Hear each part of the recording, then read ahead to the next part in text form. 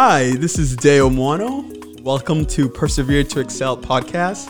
I am super excited for this podcast interview, and I have a good friend of mine. Can you please introduce yourself? Sure. Thank you for having me. I am Lydia Foley. I own Purple Finch Properties in Nashua, and this is my first podcast experience. Wow, that's amazing. So excited. Thank you so much, Lydia, for coming and joining me in this podcast. And we actually met at Leadership New Hampshire. Yeah. You know, it feels like it was so long ago. It does. It does. What were we, class of 2015? I actually 17? think 17. Oh my gosh. Yes, yeah, 17. Best class ever. So every class says, but it's such a unique setting where you're in a group of 30 plus leaders from New Hampshire, and then you go around for an entire school year learning about the state and all of the different meeting so many people and learning about all the programs and cool things happening. It's just, I always love education, and that was such a great experience. And you make really great friends from it.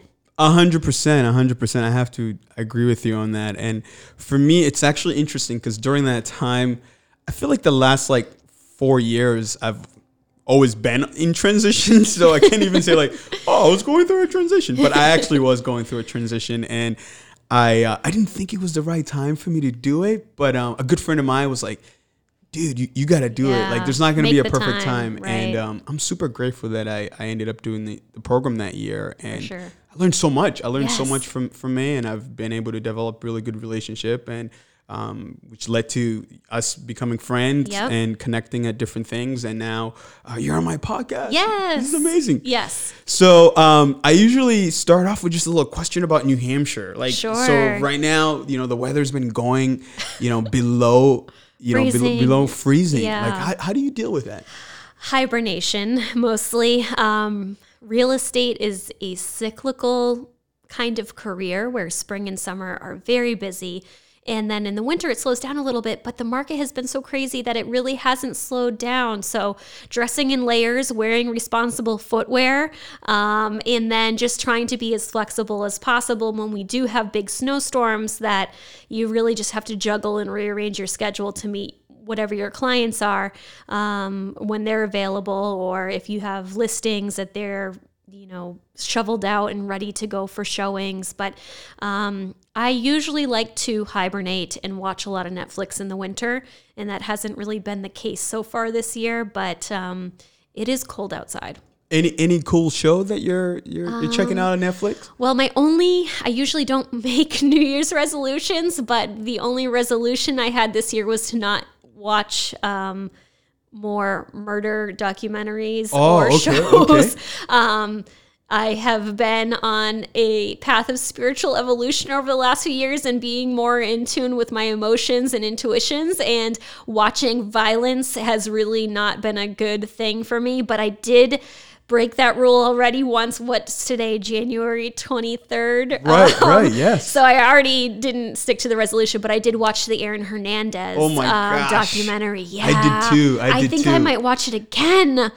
It's fascinating. I just, I mean, there are so many different facets of that entire story that, obviously he committed so many crimes and he took people's lives, but also having compassion in some regard for this perfect storm of his upbringing, the abuse, the brain damage. It really is, to me, I think there's a word, sonder, that is everybody's having a different experience, and, having compassion and empathy for that is something that I walked away from that documentary, of thinking man, you really just don't know what people have been through and what's going on inside of them. Not just emotionally, but physically. I mean, do they have the frontal lobe capacity to make responsible decisions? So it was, I think I'm going to watch it again. Wow, that's wild. I was just going to say that I spend a lot of time watching documentaries also on Netflix.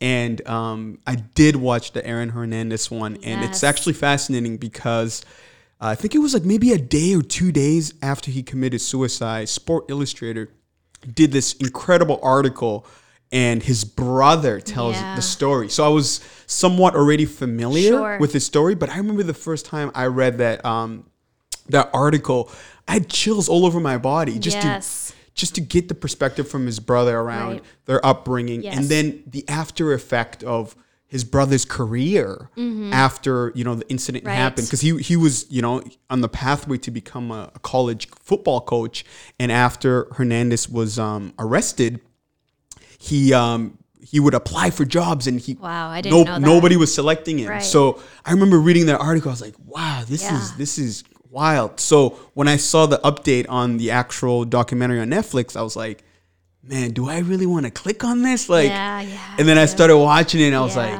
I watched it all in one so many different moving parts. And I think, you know, as humans, I think, you know, there's ongoing battles that we wrestle with, and a lot of those experiences influence and shapes who we are, and we have the power and control to decide how we want it to affect us. And I think, you know, it was interesting to see how that played out with Aaron Hernandez's story in that documentary. Well, and I think that one of the folks in the documentary, Wiggy, he was on the Patriots, and he said there are thousands of people who play football. There are thousands of people who have brain injuries, and they don't go out and kill people. But in my opinion, that this was a perfect storm of not having healthy coping skills, having early childhood trauma, not having a support system. And I think one of his friends also had said if he had been on any other team where he had been removed from this ecosystem of you know, potential crime and old buddies and those kinds of things, I mean, he was in Florida and he was doing the same things. But, you know, if any of those factors had been different, the outcome probably would have been different. But what it comes down to is again, on the spiritual evolution path, really thinking about your own self-worth, your coping skills. When you're faced with conflict, how do you behave under duress? Is it anger and violence, or is it some other technique that you can employ? But if you don't have people teaching you those skills, how can you know any different? So it was very eye-opening for sure. And a complete 180, I did immediately start watching 30 Rock from the beginning. Oh, okay. So that's a fun, easy, no emotional trauma show. So yes, went from the Aaron Hernandez documentary to now I'm watching 30 Rock from the beginning. Wow, that sounds like a good balance. What a way for us to start our interview here. Lydia, you are an entrepreneur. Yes. You have an entrepreneurial spirit. It seems like, you know, after getting to know you, you know, I've identified that it seems like that's always been part of you. I would love for you to kind of just give us a little bit of a background of who you are and how'd you get to where you are now and what you're doing. Well, I think like some of your other podcast guests, I've been working and have been responsible from a very young age. I think at 12, I took the babysitting course at St. Joseph's Hospital, and I was passing out flyers to my neighbors. So I was babysitting several nights a week, every single week. Started working at 14, worked through high school, went to school full-time, and worked full-time through college. Sorry for interrupting, but what drove you to start working so early? I've always been responsible. I'm the older sister, single-parent household, and I think self-inflicted maybe. I've always kind of been responsible and fell naturally into a leadership role. Strong decision-making skills, and just decided that this is kind of the path, is, going out, working hard, being financially independent and stable, most of my jobs have been in a service providing aspect. Mm-hmm. So the caretaker role is very natural for me, and that translates well to real estate and providing a service as a realtor. And it's just something that I think maybe unconsciously evolved from early on, but it served me well in a lot of ways. So you said you were working in high school, and then you also mentioned then you worked throughout college. Right. What was that transition like from, from high school to college? Like, if you can think back within your teenage mindset when you thought about your trajectory, what was that as a junior or senior in high school, thinking about your future? And well, I was probably a mediocre student. I really didn't participate. If I have one regret from high school, it would be not participating in clubs or sports and like really building out friendships. And I really just kind of went to school, did okay enough, and then went to work after school. And I would say that it was always kind of a logical progression. There wasn't really a lot of emotion in my decision making. It was, okay, go to school, go to college, get a job. I really didn't have very many hobbies or activities outside of that. And I didn't go live at school. Again, it was a practical. In high school, I took as many college credits. Sometimes I think that you could pay like $90 for college. So much cheaper. Yes. So I did as many of those as possible. I went to National Community College for the first year, and then I transferred to SNU. So again, the most inexpensive, logical, crush through classes, get it done, learn some stuff, but just to kind of get to the next thing. What kind of informed you to be that strategic, right? Because most high school students, when they're graduating, it's like, I want that coming to age experience. I'm going to leave on campus. I'm going to do this. I'm going to do that. So I'm curious from you, like, what made it so strategic for you to say, you know what, maybe the community college path is the best path, and then transferring to SNU, but also commuting? Yes, and I worked full time. So actually, when I got to SNU, I was working full time, and then I would go at nighttime in Nashua or do online. And same thing, I tested out of a couple of classes just to get the credits done. And I think I graduated in 3.5 years or so. And there wasn't a lot of emotion or really thought. And there is something to be said for the college experience, to live on campus and to network and to make friends and to have those memories. But none of that was a consideration for me. It was just go get it done, try to be as efficient as possible. And I didn't even attend graduation. I just crushed through it. Oh, wow. Yeah, got my diploma in the mail. And what was your major? Marketing. Marketing. Okay. Yeah, which has served me well, and I actually have used a lot of what I learned. And I had originally gone for accounting. Accounting. Okay. Oh my gosh! And I had a teacher that I didn't get it. And that kind of changed the course. So I switched over to marketing. I think even toward the end, I had a couple of custom classes that were like marketing projects that counted for the final credits that I did. And at that time, so I was working at a bank, and then from there, I went into like a technology role. Okay.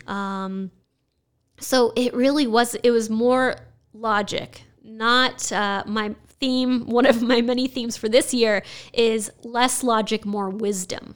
Checking in with myself, what feels right, what is it that I feel guided or pulled toward, as opposed to what's the next logical step. And how do you define logic for you? Because it sounds like, some people might hear kind of your path, the pathway you took, and say, man, she was being practical. She was like on top of it. It is. It's a thought process, right? Like you're thinking things through, and okay, if I have this end goal, how do I backtrack into the steps that would get me there? Okay, if I want to be in this career field, then I have to go to college for this. Then I should do this well in high school or not so well, or what kind of other experience do I need?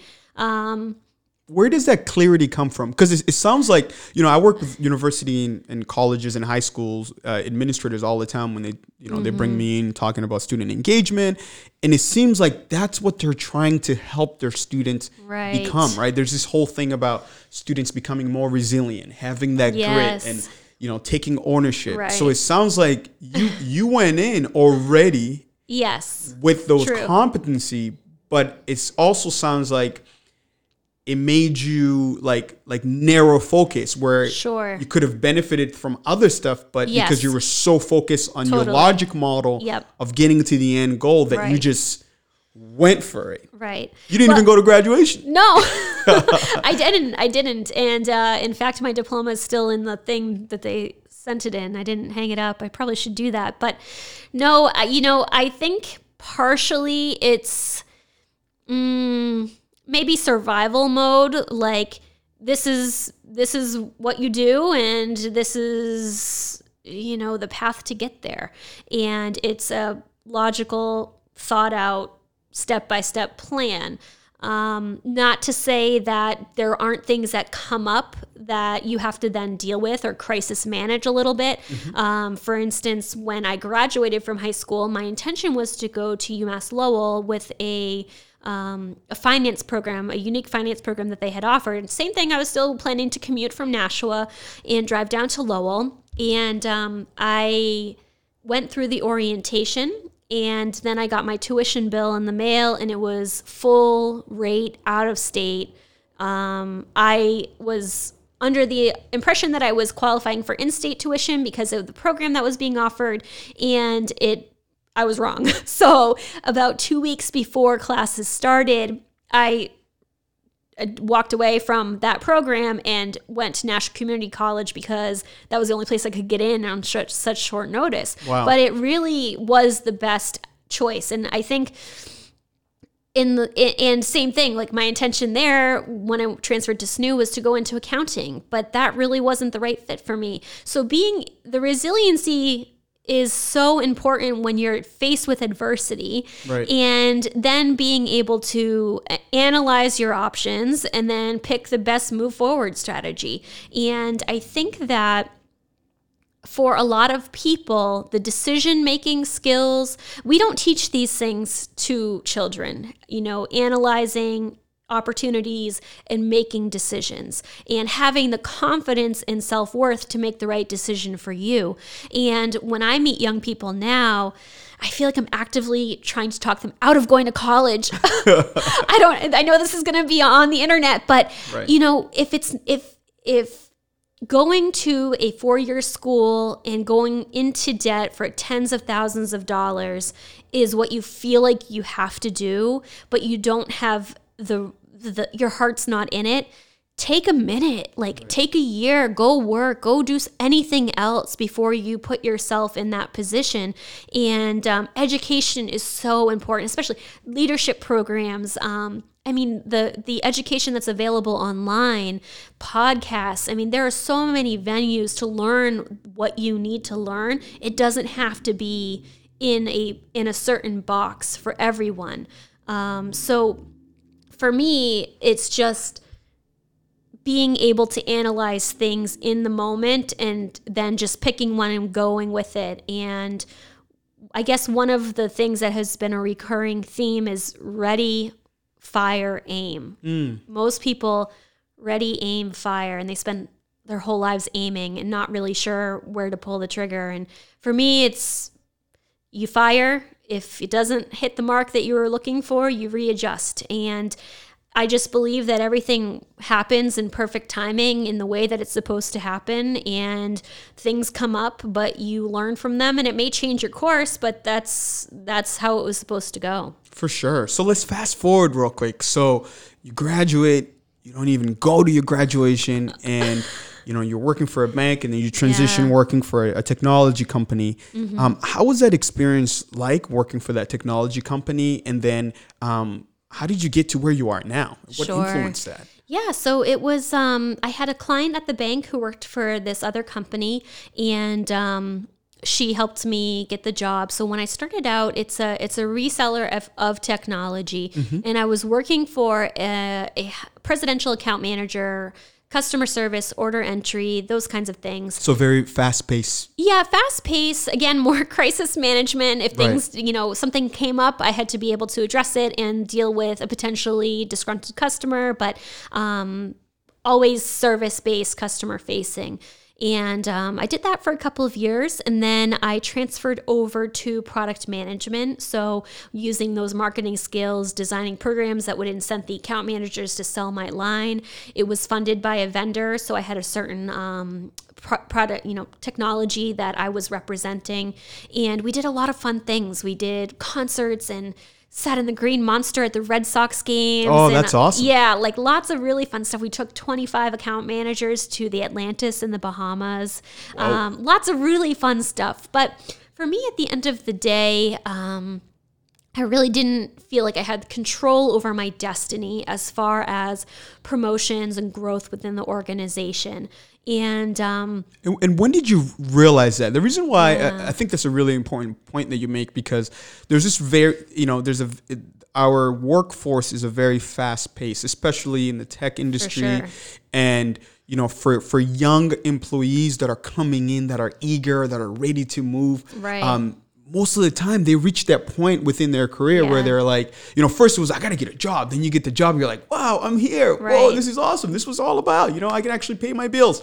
And then a couple of years down the road, and you're like, hey, what's going on? What's next? What's happening? So what happened for you to reach that point where you started to evaluate, okay, I think, Sure. I don't have control over my destiny here. Well, I think so, kind of a parallel journey. So I was working for that company, and in 2010, I got my real estate license. And it was actually the result of, I had gone through a breakup and I really didn't know what I wanted to do. Or again, I didn't have any activities that I was interested in.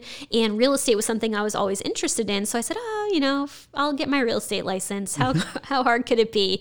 And the economy in 2010 was not great. We were kind of at the bottom. A lot of foreclosures, just lending had really tightened up, so there wasn't a lot of money available for buyers to go out and buy homes, and it was just a very interesting market. And it was something that I would work full-time at my day job, and then on nights and weekends I would show real estate, and every single weekend I would work in the office called Uptime, where if people called in to see a property, I would go out and show it, or I'd have open houses on the foreclosure listings we had.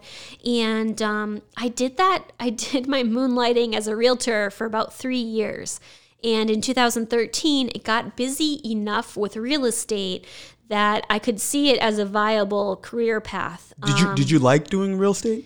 I did. I do. I enjoy it. But again, it was more of a logical decision. And because at that point, you're carrying two different responsibilities. You're working Yes. full time for this technology resell as a product manager, and then you're selling houses on the side.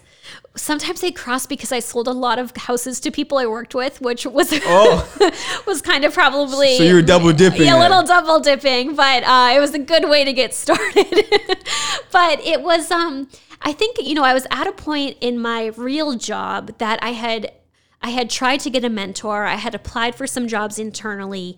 And I think at one point I told my supervisor, like, I hope you die, because otherwise I'm not going to get ever going to get promoted. Because it was like legacy employees, huh? Right. People would stay and they wouldn't go. And if you were up for a promotion, sometimes we would call it the hometown discount, where they would offer you the job, but it wouldn't be for market rate. It would be lower. And so after 3 years of kind of doing both, I was enjoying real estate, and I had enough transactions under agreement that I felt comfortable leaving. And I think there was some sort of I think I got fed up, and I didn't rage quit. Like, there was no profanity or violence when I quit, but I was at a point where I felt like I had done all that I could do to stay in my job or stay at the company, and my efforts weren't being rewarded, I guess, is a way to put it. And the morning I quit, it really was, I can be very impulsive, that ready, fire, aim. Right. So I called one of my best friends in the morning, and I called my dad on the way to work, and my best friend said, yeah, quit your job, you'll be fine. And then I said, Dad, if I leave my job and I run out of money, I'm going to come ask you for money. And he said, yep, you'll be fine, do it. And at that same time, I was leaving my first real estate company to go to another real estate company.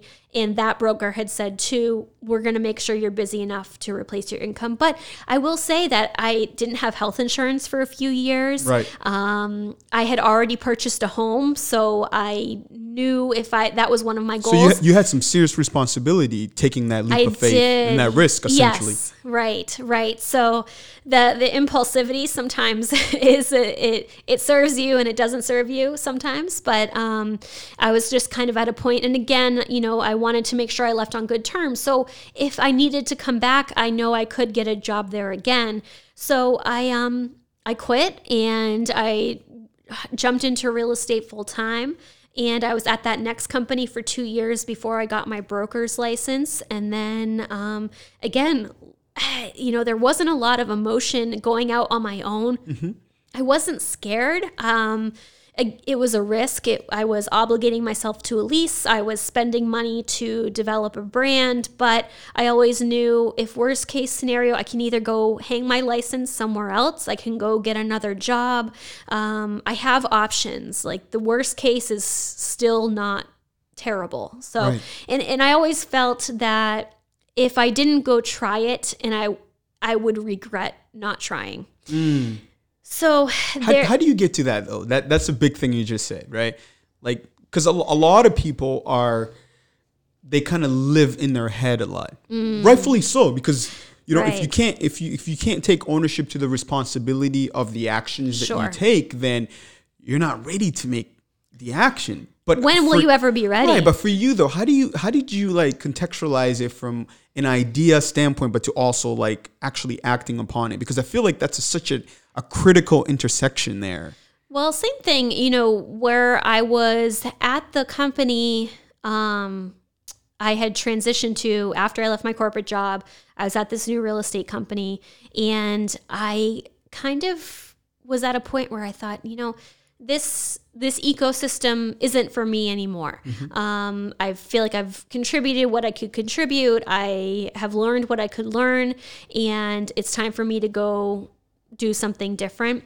But it's at some point you just have to pull the trigger. And I keep coming back to that same analogy, but for sure, a lot of people have that apprehension, or like you said, they're in their head and they just kind of psych themselves out of doing what they feel compelled to do. And again, I think that comes back to self-confidence, self-worth, wisdom versus logic. Mm-hmm. And again, none of these were really, I think a lot of people say to me, well, weren't you scared when you went out and opened your own business? And I never was scared. Again, since then, I went through this process of really kind of coming back to myself, coming back to or discovering my own intuition and my emotions that I have tied into it. Because I think that although it served me well in a lot of ways, disconnecting from emotions is not the healthy thing to do. So being able to recognize your emotions, honor your emotions, and deal with them and cope with them in a healthy way has been a learning experience for me, because up until really just a couple of years ago, and I think during Leadership New Hampshire, I was going through this, just beginning this process, but in business work mode, it's survival skills, it's logical decision making, it's disconnecting your emotion from your decisions, and that has served me well. But there has to be a healthy balance of both, because I think what I found was I was just bottling everything up, just handling things, and stress manifests as disease. And if you don't deal with stress in a healthy way, it will come out at some point, whether it's 6 months from now in some sort of breakdown, or 10 years from now as disease. So there was a point in the last 5 years or so that I recognized that and said, okay, I've gotten this far. These characteristics have served me in business thus far, but to be a better leader, to be a better participant in my community, the emotional balance has to be in there too. So that's been new and messy and exciting. So it sounds like the balance between, I have this two things where I say the being and the doing. So the doing is the outside action that you do, and the being is the internal movement that's happening within you. Right. And I think they're both equally important. And sometimes I actually feel the being is more important than the doing, because Yes. the being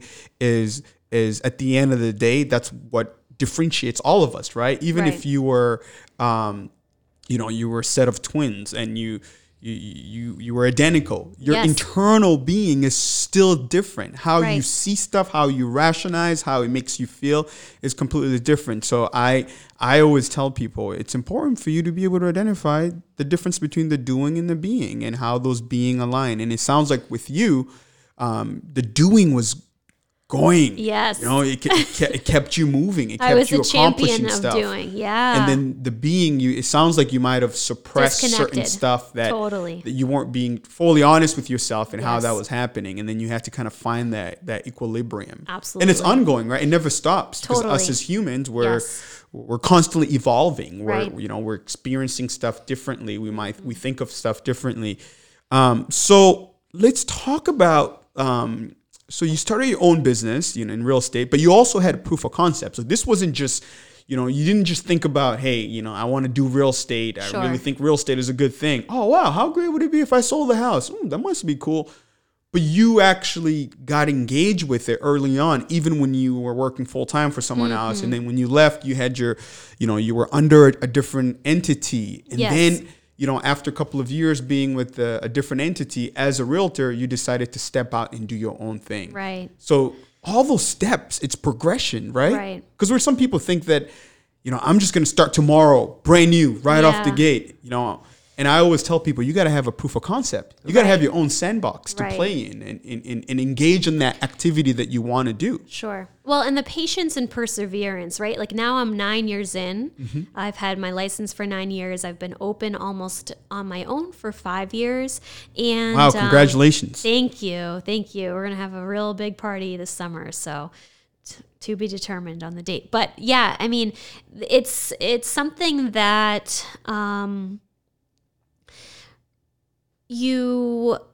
I guess just being able to hang in there. I mean, complacency sets in. I have a business coach that I pay to hold me accountable and to coach and train me.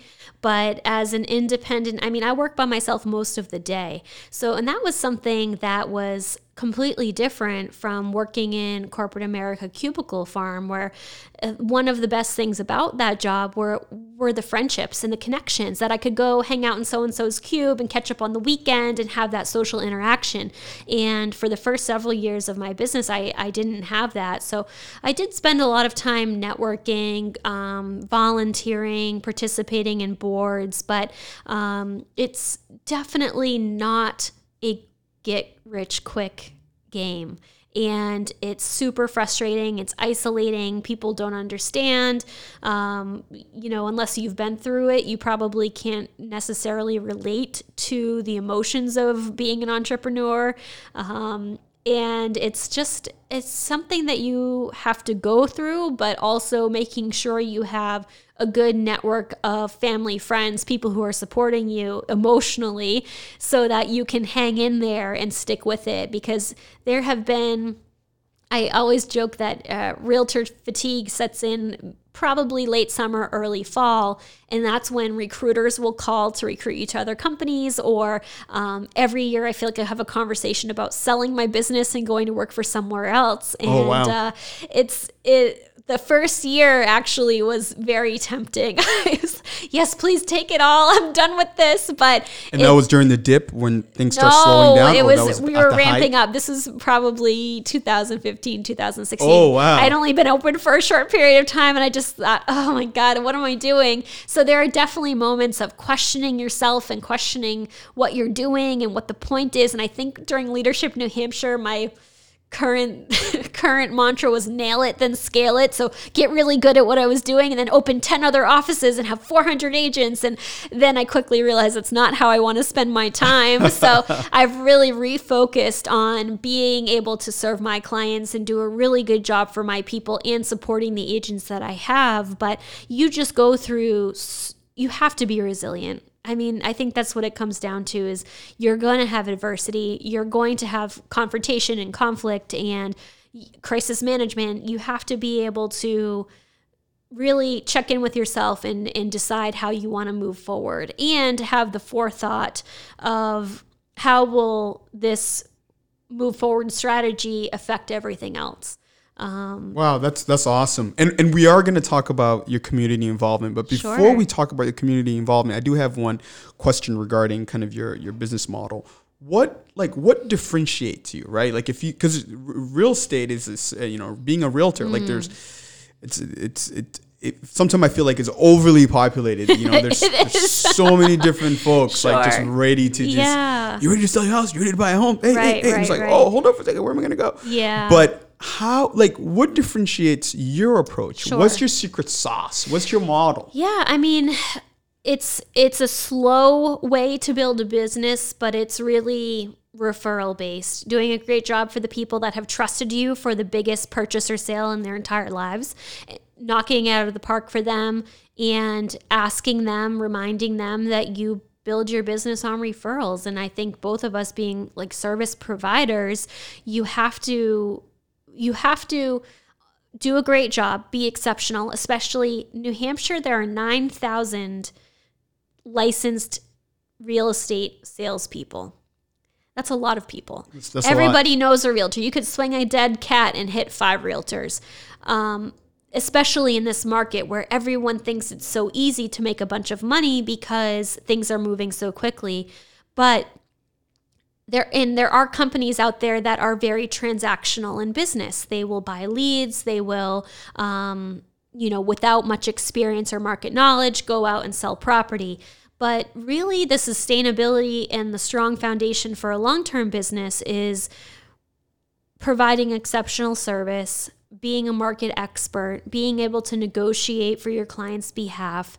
And then really when I'm out either at a listing presentation or having a one-on-one conversation with a new buyer, they're not even talking to anybody else because they've been referred by either a friend of mine or somebody I've worked with in the past. And to me, I like working with people that I like.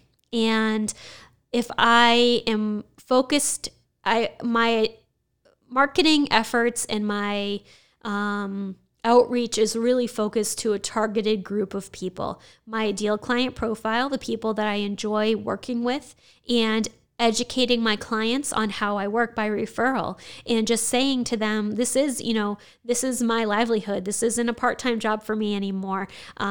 My job is to lead you through this transaction, to facilitate all of the paperwork, to guide you through, to help you with negotiations.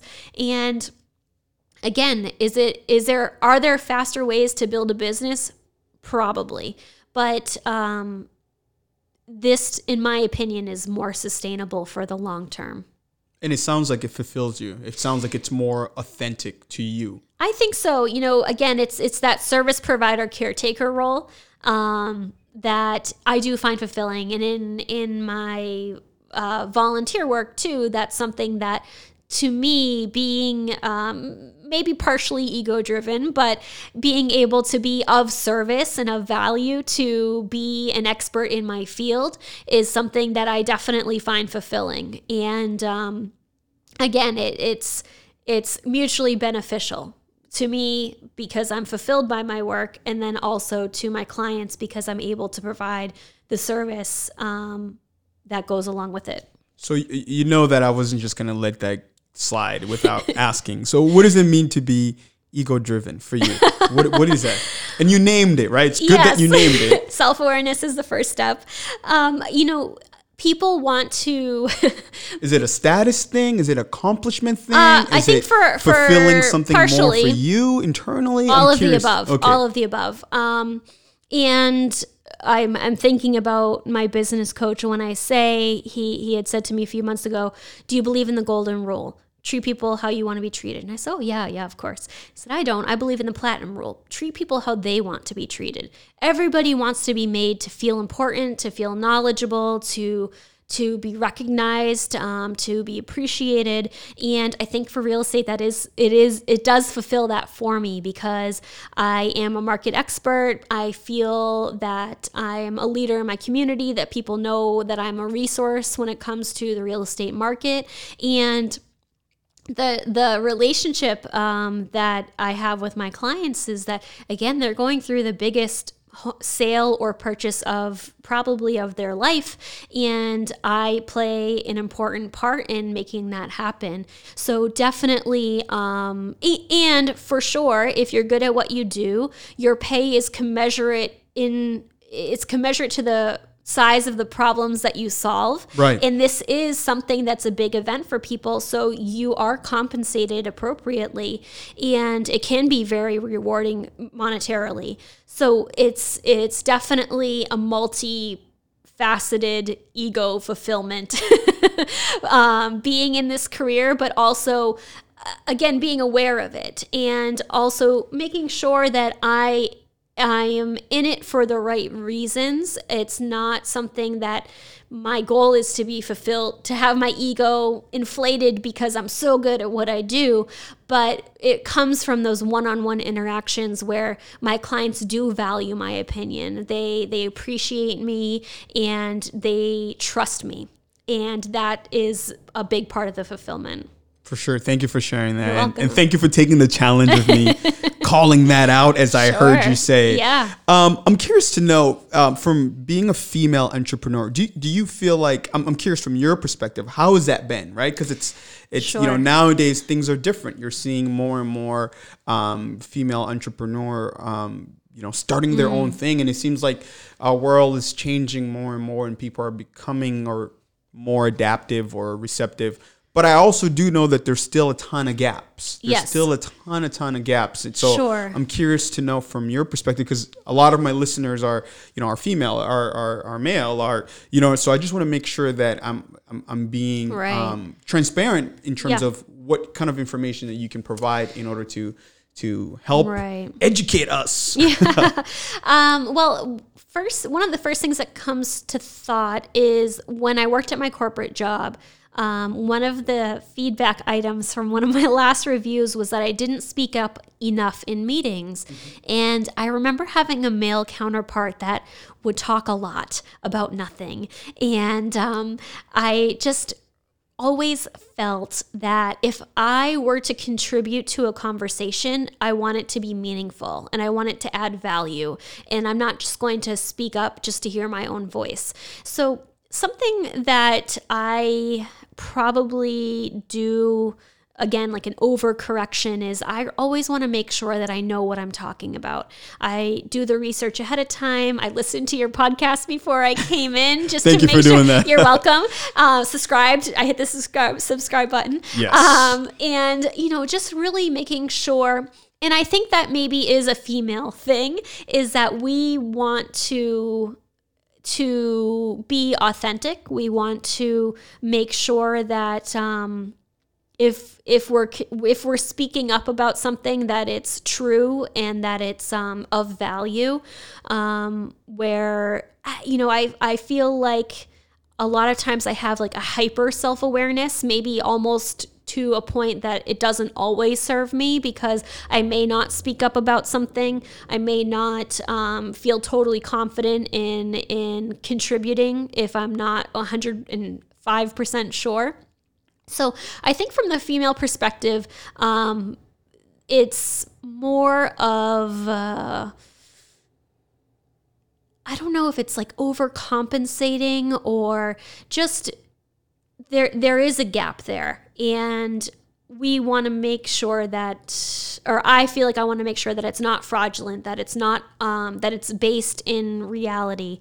So I guess it would be, I mean, I've definitely experienced mansplaining and, kind of sometimes like a condescending role, where someone's being condescending to me because I'm young, and I've been in a lot of leadership roles, but for somebody who doesn't know that about me, it might be a different dynamic. And I've caught myself, again, ego driven, saying like, don't you know who I am? Don't you know all that I've accomplished? Go check my LinkedIn. Yeah, seriously. Didn't you see all of my credentials? Jeez. But again, that's a good reality check too, to say like, hey, listen, you're never too important. You're never too educated. There are always things that you can learn. And just, I think, trying to bring the feminine into such a masculine environment, because business is, again, that logical, that decision-making, survival skills, that's all very masculine energy, but trying to bring in the kindness, the love, like treating people with respect, treating people, the platinum role, treating people how they want to be treated, has been a learning experience for me. But I guess back to your original question as being a female entrepreneur, it is different. I guess I don't have much to compare it to because this is the only perspective that I know. But I think it just comes back down to, if you have something that you're compelled to do or that you feel pulled to do, know that there will be adversity, but be strong enough to overcome it. And it doesn't matter if you're male or female. That's just something that if you're going to be in an entrepreneur role, you have to get comfortable with it. For sure. Thank you so much. And I could not have this podcast interview without talking about your community involvement. Sure. You've been so involved in your community, and I would love to hear some of your involvement, and also talk about why. Why was it important for you to be, plugged in at the level that you have been? Right. Well, I guess it started with a conversation. Same time I got my real estate license, I was really trying to figure out who I was and what I was interested in, what I cared about. I really didn't have passion for much as far as anything outside of my own work, school, whatever. So the first place I went was to the Nashua Y, and I had a conversation with one of the directors there, and he asked me, what do you want to make an impact on? And I think I brought up the college thing. Like, if I could tell kids anything, it would be try as many things as you can before you go into debt. Like, really, education is important, but this is not the only way.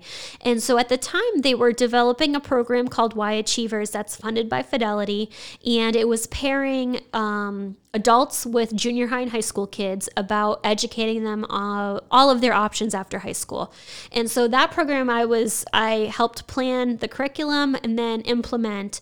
And probably 2 or 3 years into that, I met the CEO of the Y, and we started talking about their board of directors. And I said, well, I've never been on a board before. I don't know. I'm not qualified. And he said, no, you are. Let's talk about it. So we talked about it for a few months, and I joined the board of directors, and it's been 6.5 years. I was the president for 2 years. And it's a different capacity as a volunteer.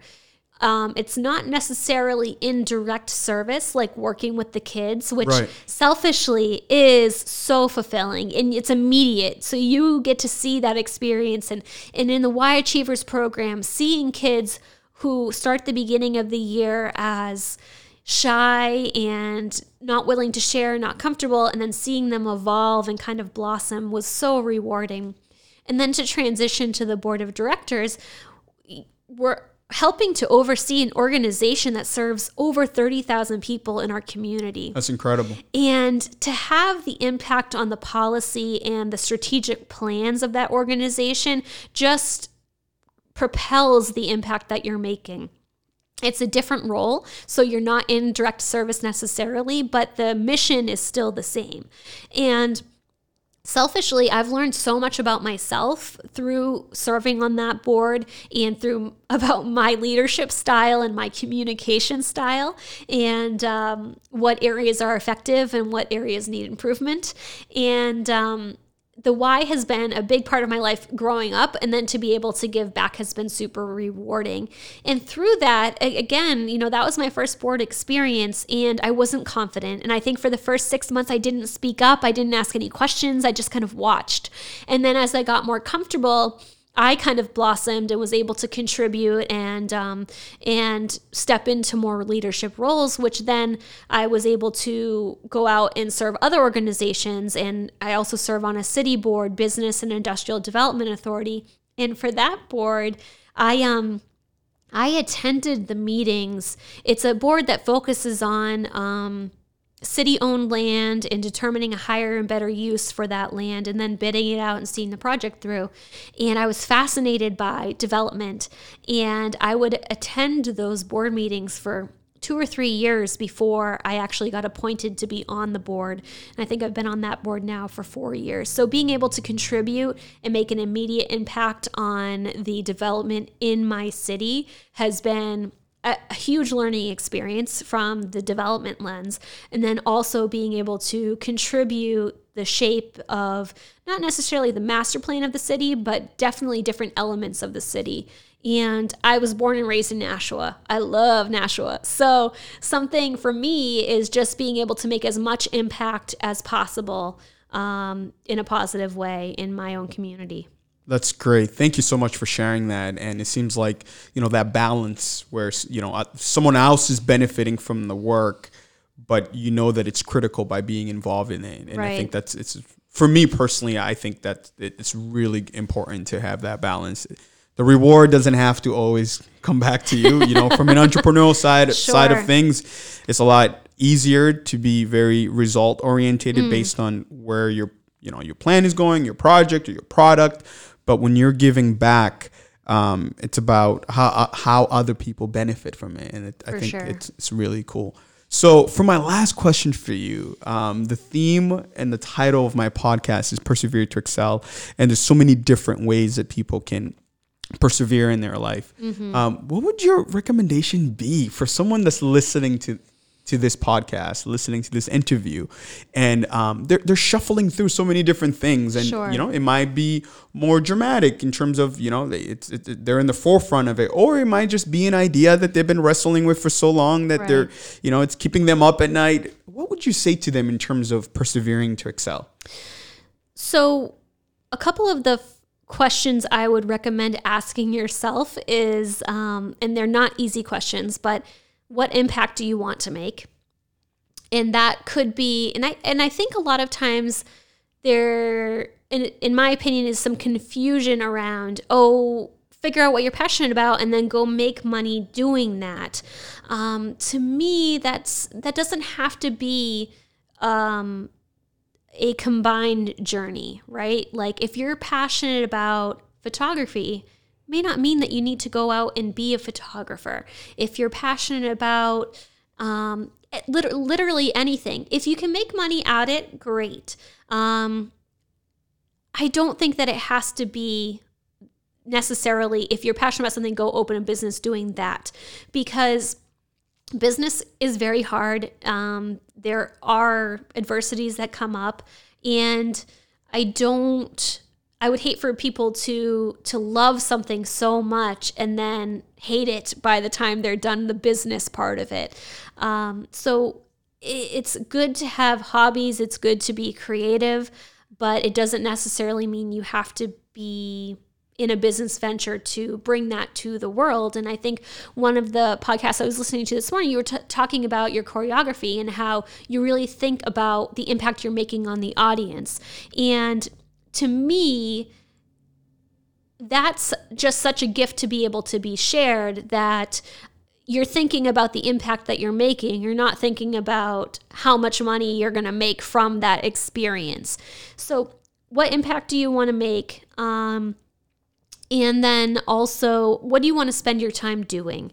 And again, this is an answer that can change. And when I was in Leadership New Hampshire, I definitely thought having a ton of agents reporting to me was logically, like, the dollars probably were enticing. Like, okay, well, if I could duplicate what I'm doing here times 10, that's Lamborghini. Like, that would be amazing.